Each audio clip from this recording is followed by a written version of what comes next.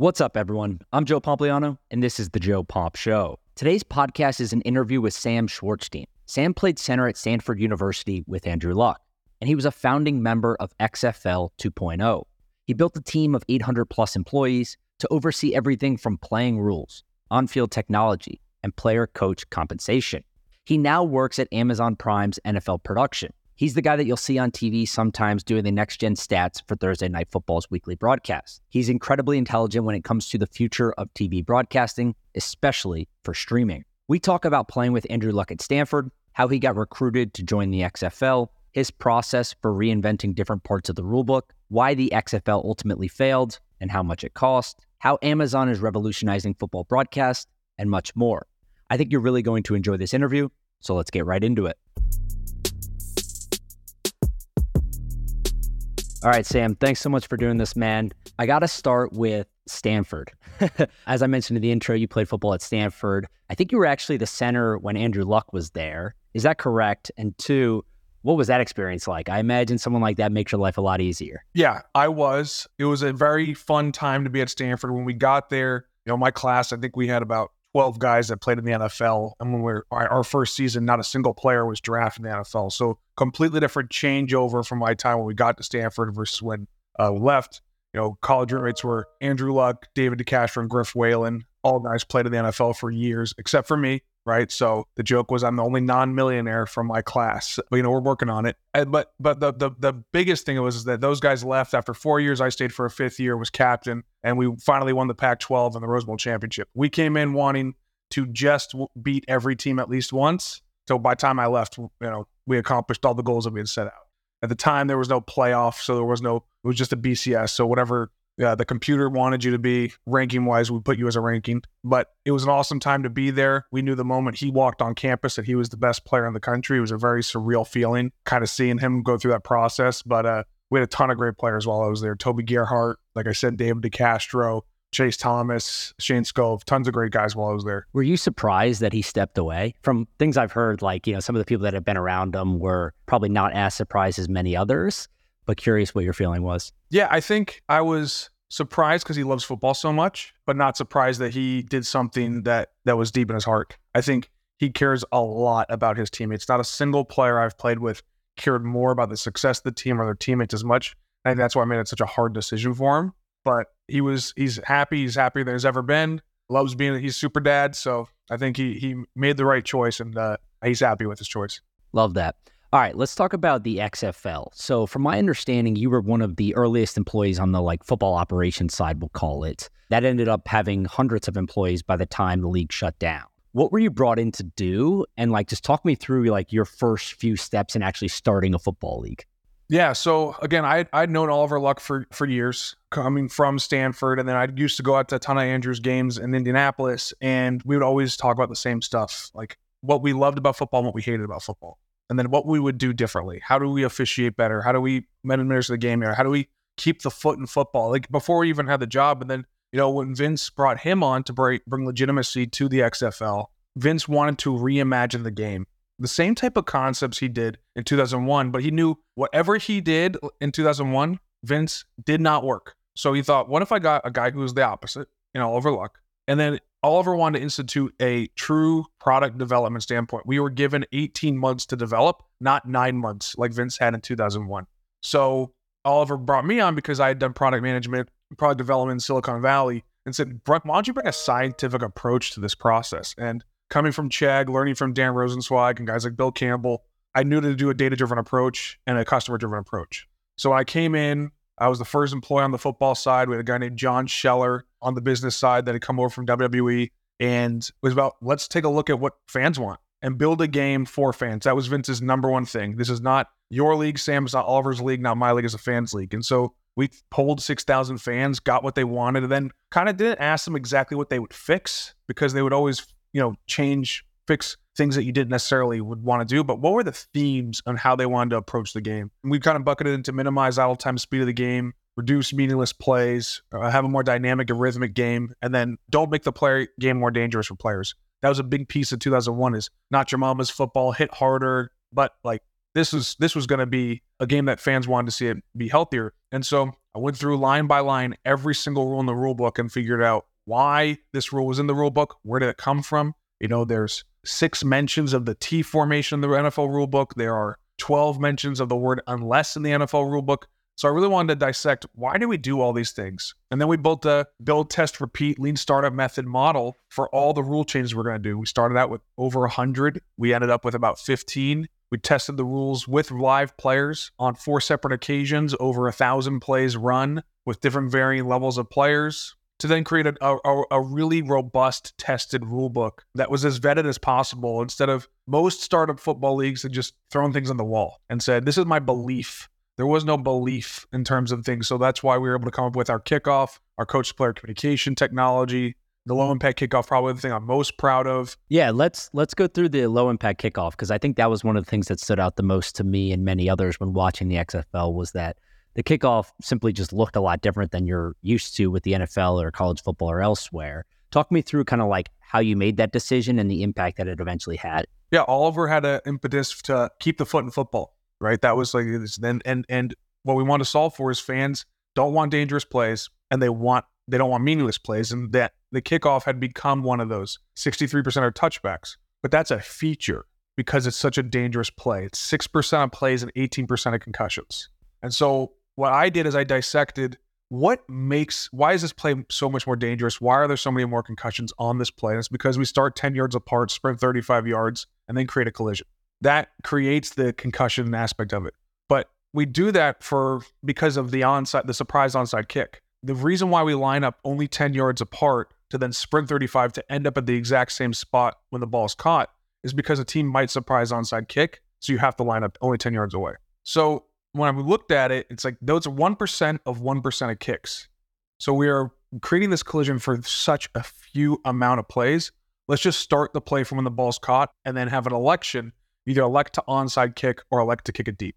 But I had no idea what that would actually look like, even if I had them aligned there. And so we had to go through testing, and we had to break the play a bunch of times. I remember we went to Mississippi Gulf Coast Community College and Pearl River Community College down in Gulfport, Mississippi. And my coworker, Brian Kilmeade, looked at me when we first tested it. He's like, what do you think is going to happen? I was like, I have no idea, because no one had ever done that before. But what we saw is that this is much more similar to a running play. So there's fewer interactions, fewer plays where players can reach high speeds to then create those collisions. So it was a fun process. That one of my favorite parts was when Oliver went to go pitch to one of the networks. I'd come up with it that day. I didn't even have enough time to create a PowerPoint. And so I gave him Splenda, sugar packets, and Sweet and Low to lay them out on the table to then show. By the time he left the meeting, I was able to create a PowerPoint, but he still presented in front of the network all the different sugar packets to kind of show you, here's how we're going to do it. So it was a fun process. I think, we went from 63% touchbacks to we had about 5% touchbacks or illegal procedures to, over 90% return rate around the same spot. We had 2 touchdowns in 2020 in 5 games. So still a really exciting play, even though you don't have the surprise onside kick, which may be the most exciting play in football, but we're able to keep the overall concept in the game. Yeah, I mean, it happens so little, though, that I'm sure most fans wouldn't even notice.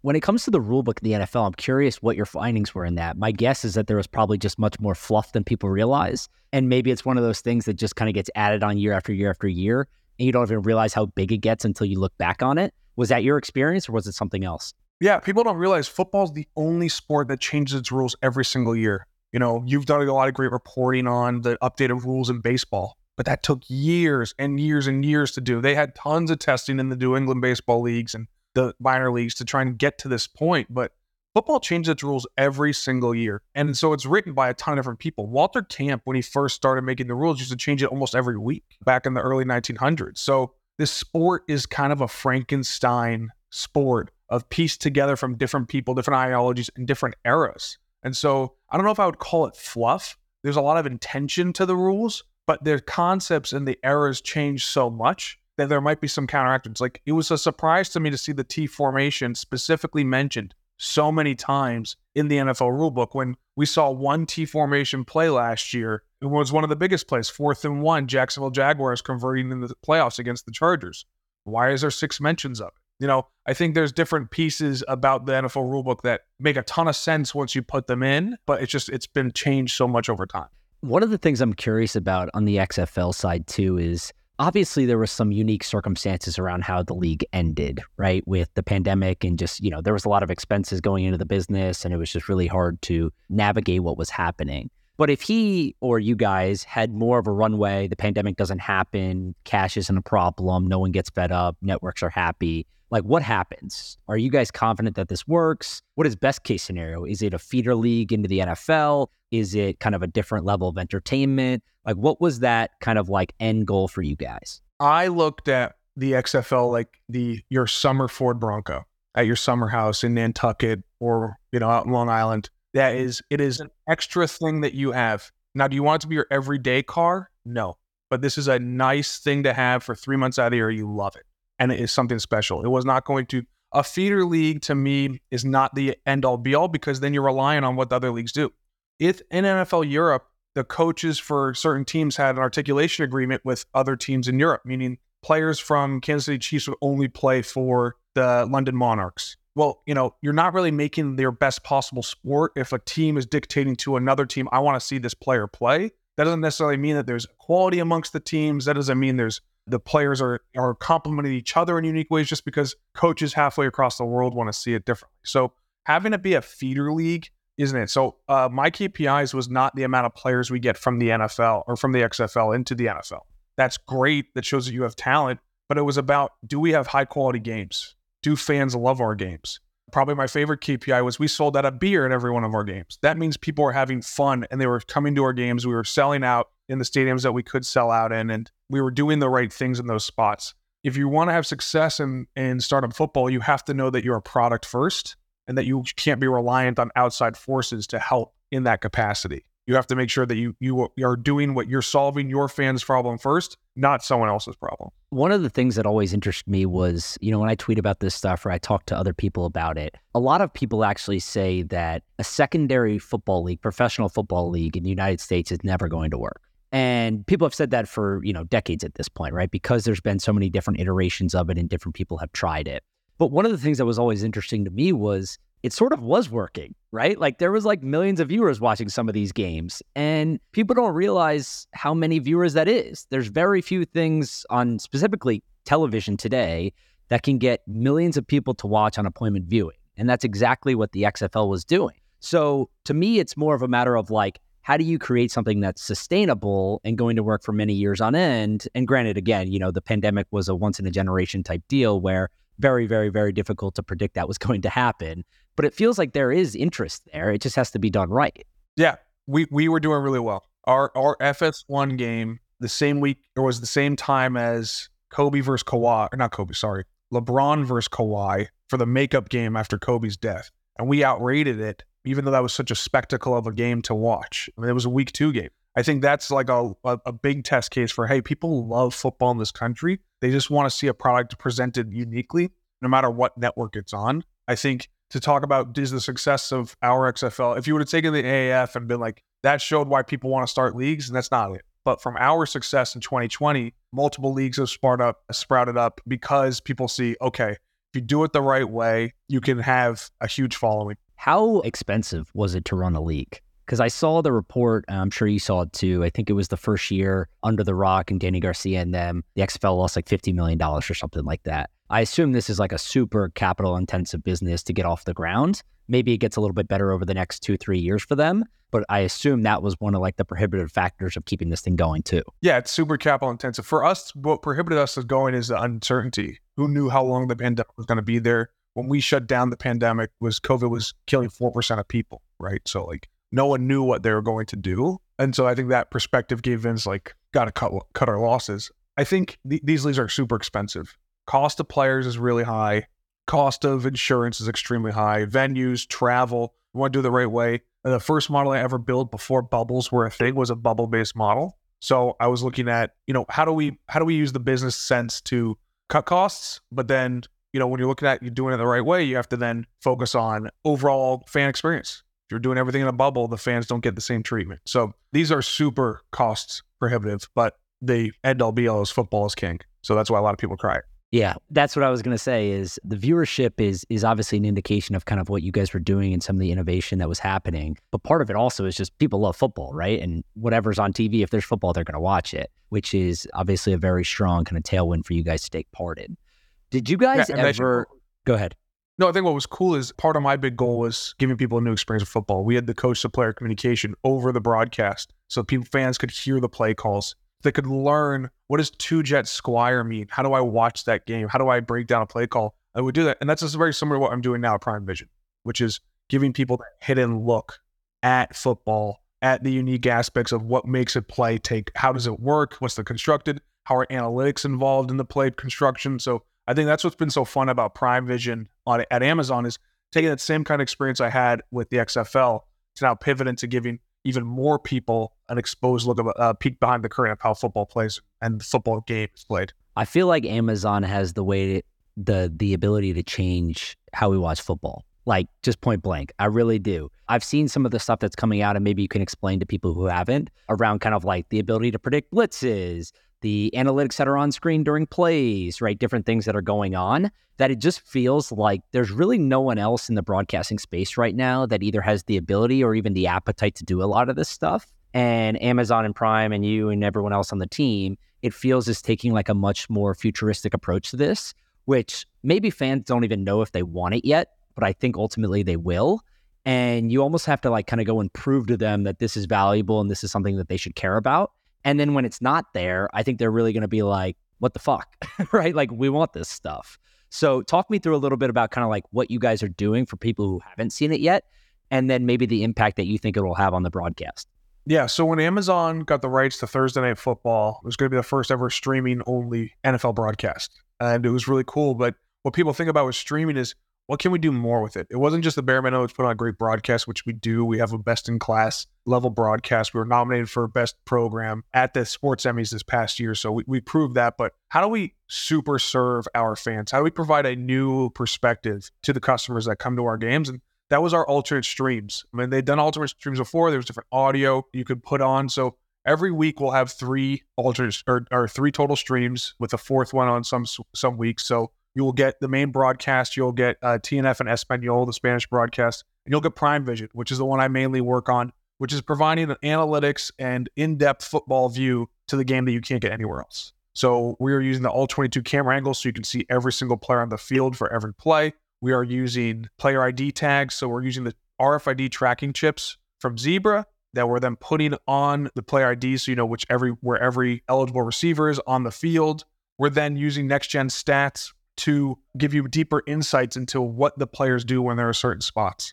What should you expect from a performance standpoint using analytics? Because for the common fan, everyone wants to see how many passing yards a guy has. But for myself, you want to see what's their EPA per dropback, which is measuring how much are you helping your team's chances of scoring on each play.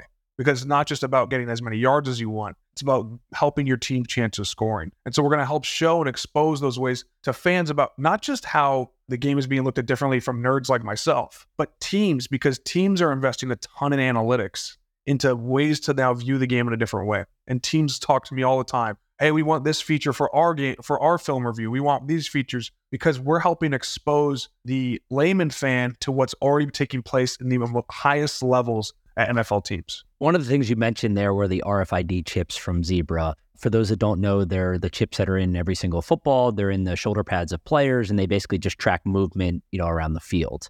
Are you able to get that data that quickly? Like, you guys are able to get that in real time onto the screen?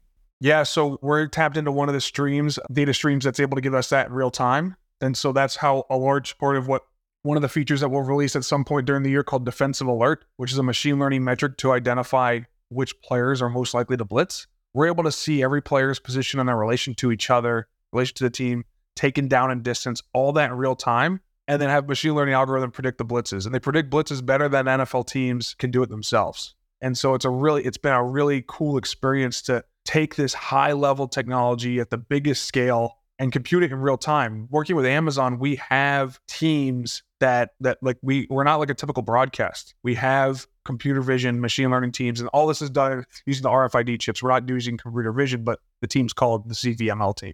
But our machine learning team is able to do all these things that I never thought were possible. When I'm at the XFL, it's a minor league. I pretty much have to do everything myself and try to be as practical as possible.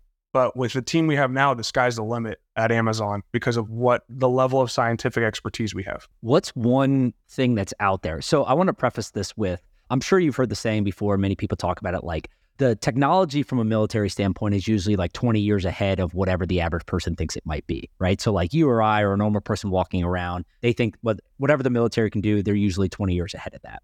What's one thing that you're thinking about today, whether it's rules or whether it's broadcasting or something like that, that could get implemented, a decade from now or something like that, or even might be too far out, but it's something that you're like obsessed with and you think is awesome and people are going to love? Yeah, without giving too much away, I think we're really good at measuring what exists, not what doesn't exist. And I think what AI does so well is able to create new things based on the learning it has beforehand.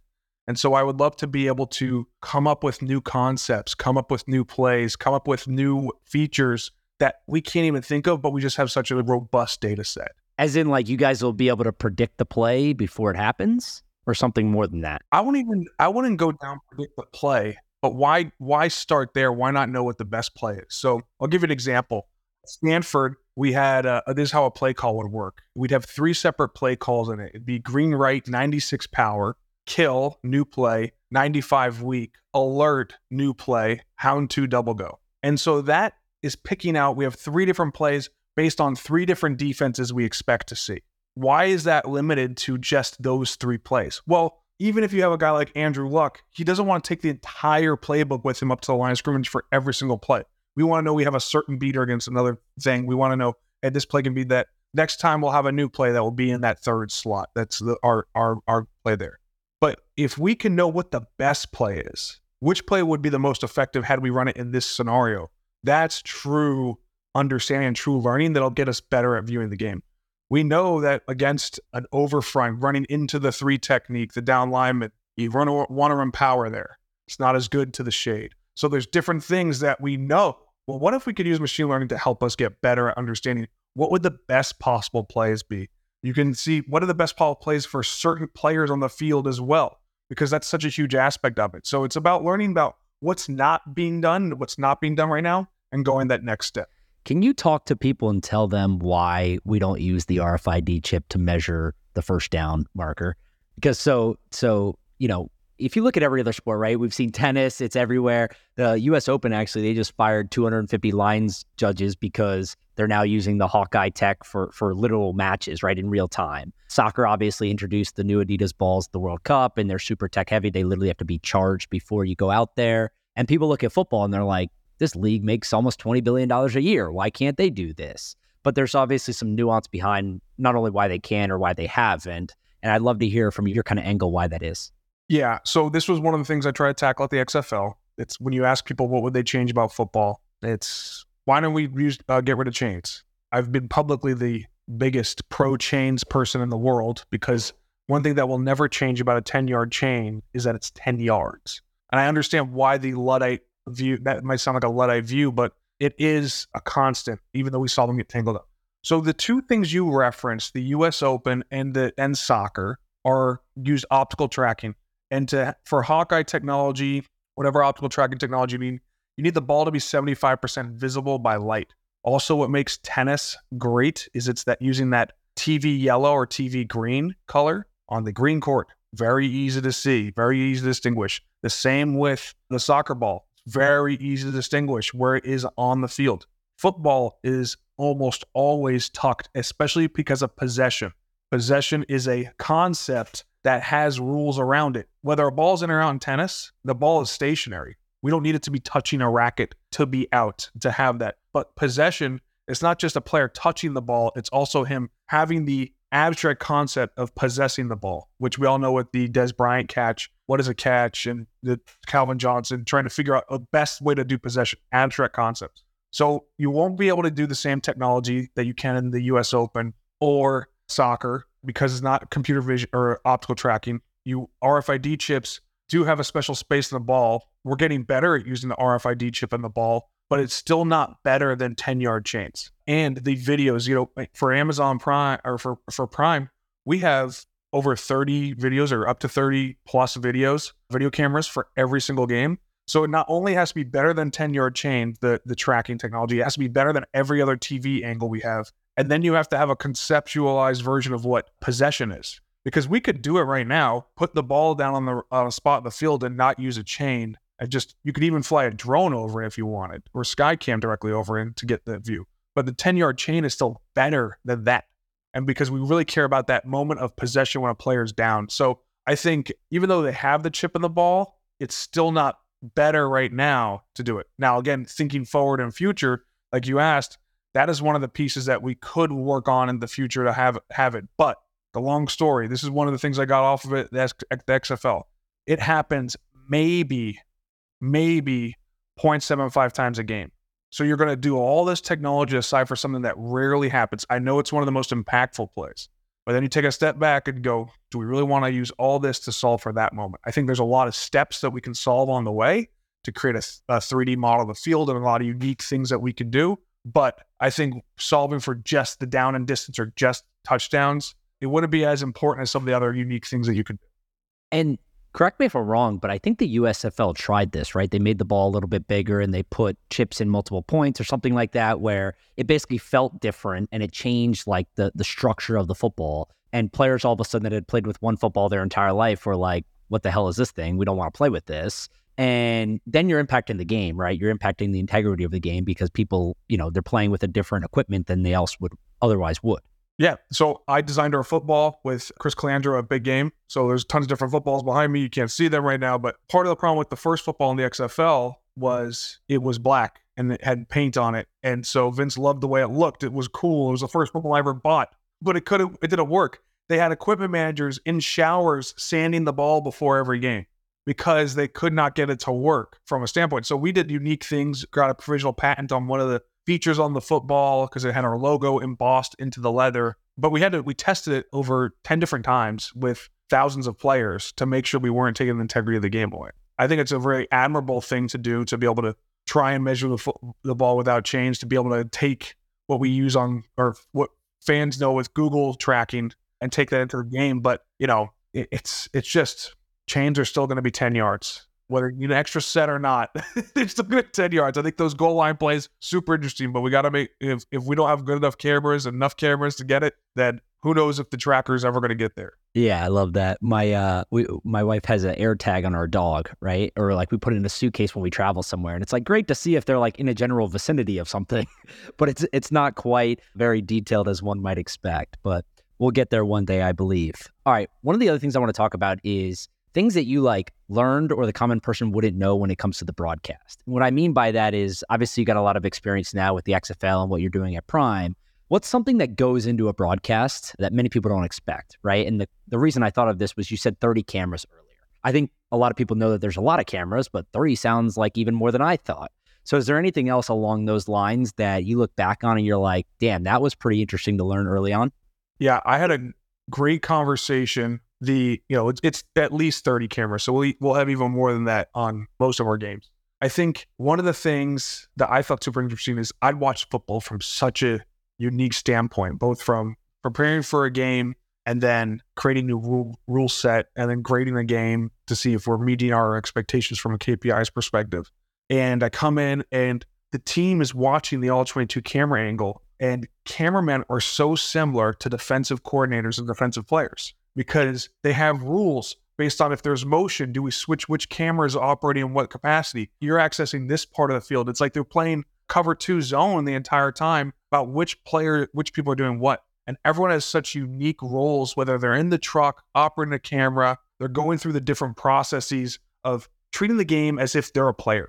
And I did not know that. And I think as you're learning, it's very similar. One of the things I love about football is it most resembled work. When I played offensive line, I knew what safeties did from my perspective. They told me what blitzes were coming, what kind of coverage would be, but I didn't know actually how to play safety. But I had to trust my team that they'd do it. The same thing goes for a workforce. At a sales team, they might not know what the engineers are doing exactly, but they know they need to provide them the products that they're going to be able to then sell. Same thing goes for how these guys approach the game. They're watching it as if they are football players and coaches. They're coming up with a game plan for every single game. They have rule sets they're going to, and they're trying to create those best moments, those big play moments, just the same way teams are. I've been fascinated to learn how each level or team, there's different. It's funny, we have a mix of people from NBC, from Fox, from CBS, all have their own different languages, like coming from different coaching trees on what they call different machines and different things. And so it's been fascinating. I think what we are fortunate at Prime is we have a ton of amazing people who are willing to push the envelope. That, there's no ego across the board on our team. And it's about just making what's the best product for our customers. Do you follow Behind the Broadcast on Instagram or Twitter or anywhere? I don't. You should, because it's exactly what you were just talking about. And it's like real life examples. The first time I ever saw it, I was like, holy shit, this is awesome. It was like showing you, like in Winning Time, right? The HBO series or whatever it is, the guy on roller skates filming the basketball game, or a guy in a production truck doing a baseball game and switching cameras. It's like a bunch of stuff like that. Again, it's like one of those nerd out kind of deal things, but it's super interesting and pretty much exactly what you were just explaining. Yeah, I mean, like, I think what's so cool is like there's so many things that people are trying and they're working on making, like, how do we make the best broadcast possible? And it might be like the first time we do it, like bubblegum and dental floss tied together, but it'll get better the next time. But people are willing to try new things and push the envelope so they can get those awesome shots.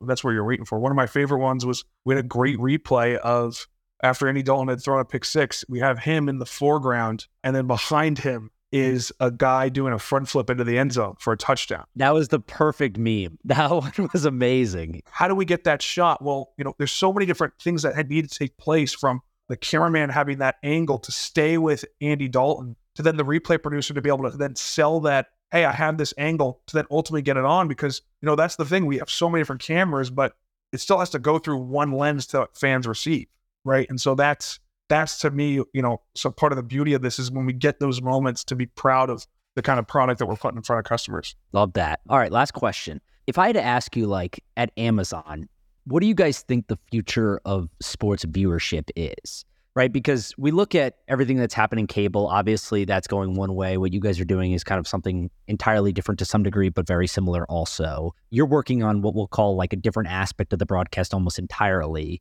What do you guys, when you sit down and you start to strategize and think about kind of the future and where all this stuff heads, like, what is the consumer doing? Is it all on streaming? Is it more data-driven? Is it like a completely different thing that we're not even thinking about? Like, what is your guys' North Star where you think we wake up in a decade and we're doing? I can only speak to what we're doing on Prime Vision. And I think it's about how do we make that person smarter watching the game, right? People love sports, but how do we give them more of what they love in a way that they haven't thought about it before? And I think that's a big thing for us. When we polled our customers, 98% said that watching Prime Vision made them smarter football fans. And that's like our North Star on Prime Vision, is get people to be able to understand the game better. That makes it a stickier product when people feel like they're learning something from it. A big piece of what we saw when we were tracking social media is when people would talk about Prime Vision on Sundays, they'd say they miss Prime Vision. They're missing that angle. They're missing these player tags. They're missing that. And it's because we're making them smarter football fans.